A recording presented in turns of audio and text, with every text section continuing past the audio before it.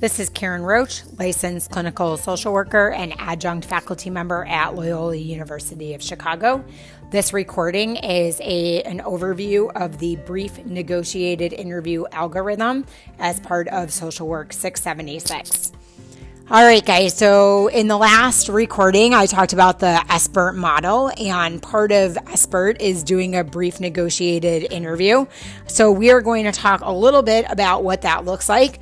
There are 5 main components of the brief negotiated interview, also known as BNI.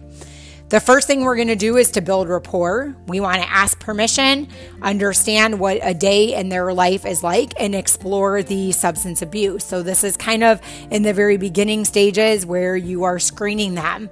But as with any clinical relationship, we have to build rapport and establish a safe atmosphere. So we can do this by just introducing ourselves, asking them, telling them we would like to know a little bit more about them, and just ask a very open-ended question of, please tell me a little bit more about yourself.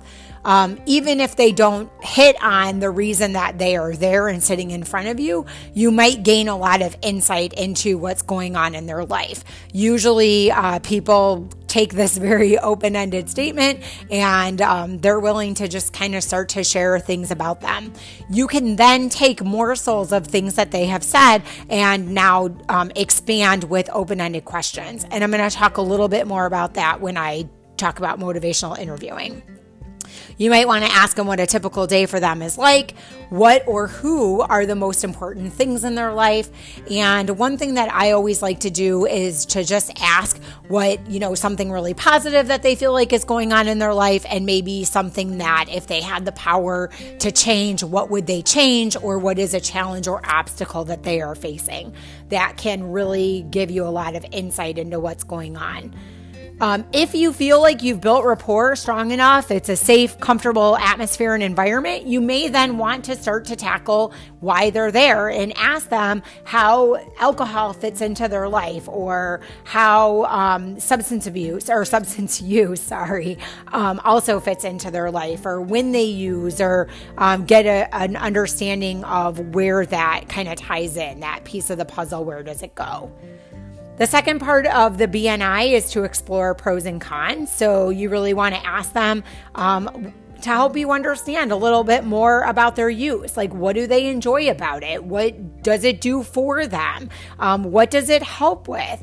And start to really explore some of the things that they mention. Always just asking them, hey, can you tell me a little bit more about that? Or help me understand what you're thinking? Or can you help explain to me where you're coming from? And then as you are talking with them, this is really going to be a great opportunity to use reflective listening, which is one of your motivational interviewing skills. You can say, hey, I heard you say X, but on the other hand, I heard you say Y. Can you help me understand a little bit more about that? So an example might be somebody who is drinking, who says that it's not really impacting their life, but then also shares with you that they've missed a lot of work. So you might be able to say, hey, you know what? I heard you say that you really enjoy drinking. It's a great social time with your friends. You enjoy hanging out with them, and that's what you do. And I heard you say that it really isn't impacting your life, but did you just say that you've missed a lot of work over the last couple of months? Or then can you tell me a little bit about what's making you miss work over these last couple of months? And this helps them start to draw connections between the things that they are saying. In isolation, when that person is thinking about hanging out with their buddies, being at the bar, that's really fun for them. And they may not actually be connecting it to the work that they're missing, or how those behaviors are impacting their life outside of the vision of that fun event. The third thing that we want to do in the BNI is to provide feedback. We want to make sure, though, that in all costs, we are eliciting permission before we share that. So, hey, there were some things that I heard you say. Would you mind if I offer my perspective? Or would it be okay if I expand on some things that you said to share a little bit of insight? Without that permission, it becomes one-sided, and you may actually hit almost like an intimacy barrier with them, where you cause them to flee the situation or possibly even explode, verbally aggressive, refuse to come back. So we always want to make sure that we are eliciting permission first. Then we can provide our information.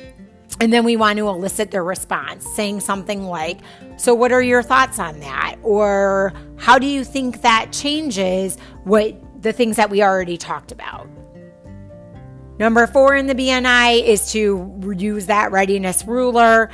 You want to have them help you to understand how you feel about the changes that they're making.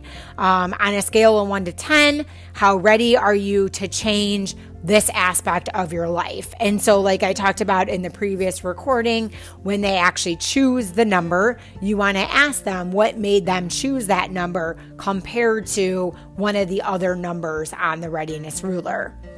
If they choose a 0, then you can ask them what would need to change in their life in order for them to consider making a change, or what would need to happen in order for them to consider making a change.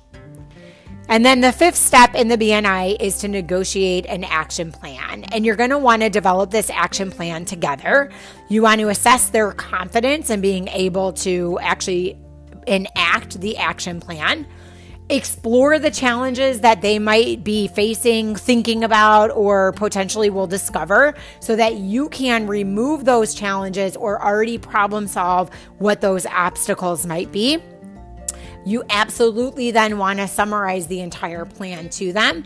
And at this point, you can also elicit more feedback from them. And then you want to thank them for coming. Hopefully that is a good little overview of the brief negotiated interview. And if you have any questions, go ahead and post them. Thanks so much.